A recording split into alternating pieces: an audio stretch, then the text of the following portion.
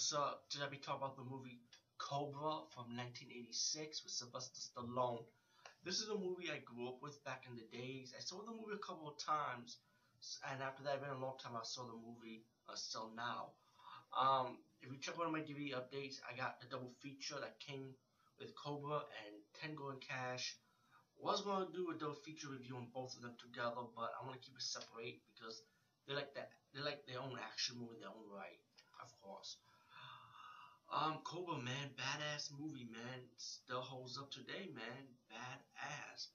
Sylvester Stallone looking cool. Got cool weapons, you know. And the movies are pretty much about Sylvester Stallone. He's a cop, and he's like a hardcore ass cop, pretty much. Meanwhile, you get the other side of the story. You get the villain side about this cult, and it's like the New World Order cult. Like they're gonna take over everything, pretty much. Like that's what they're trying to do. They're killing people. And you got this one guy. He's not killing people on the streets, mainly women. And he's known as the Night Stalker. He wears like pantyhose. He has that knife with the brass knuckle with the needles around it. And one day he killed this woman, and there was a car passing by, and played by a woman in the other car, played by Brigitte Nielsen, passed by and showed this guy's face. And the guy was just a crazy look. And I forgot the actor's name, but when you look at the villain's face, you're gonna know who he is despite the face, because he been I think he was in Fight Night Part 2, the real Fight Night Part 2, he played the bodyguard of the female vampire, and I think he was another bodyguard for the vampire leader in the first season of Buffy the Vampire Slayer. But he's been around the game a long time, because you might see him appear in a lot of movies. I forgot the guy's name though, but he's very recognizable, his face. As the movie progresses, the killer needs to kill this woman because the woman saw his face. And once he started going to where she works at, she's a model and stuff.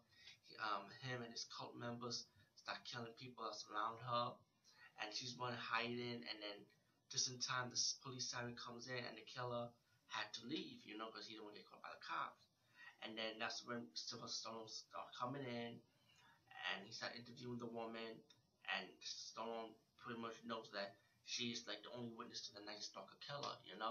So it's pretty much they have to protect this woman, and because the killer and his cult's gonna come after her. And while they finally find out, once they take her to the safe house, let me just say, you have a lot of action moments in this movie. It's awesome, like car chase scenes, shootout scenes, and of course you got the epic ending fight scenes too. And let's do fast forward a little bit. Once Stallone and the police is assigned to protect this woman into the safe house, you got one of the crooked cops who work for the cult leader, which you see in the beginning of the movie right away, like when it's like the beginning part of the movies and stuff. You're gonna notice that she's the villain, like the woman. She was in the cult, but she's like a police officer by day, you know what I'm saying? So she was helping the cult leader and the clan just to go kill this woman. That's how Stallone realized that this is the bitch that's like giving out the information where what's going on and stuff, pretty much. And they got another awesome car chase scene when they gotta drive, and then it leads up to like this warehouse where Stallone's like killing the rest of the cult members. And then you have the one-on-one fight scene against the evil cult leader, the Night Stalker killer. And you just got a good fight scene pretty much. And so Stallone pretty much saved the woman, Brigitte Nielsen's character. And to me, I'm just saying, this is like a really good movie. It did not disappoint me when I was a kid, seeing it a couple of times. I liked it back then, and now I still like it now. So anyway, peace guys, see you later. Check out Cobra from 1986.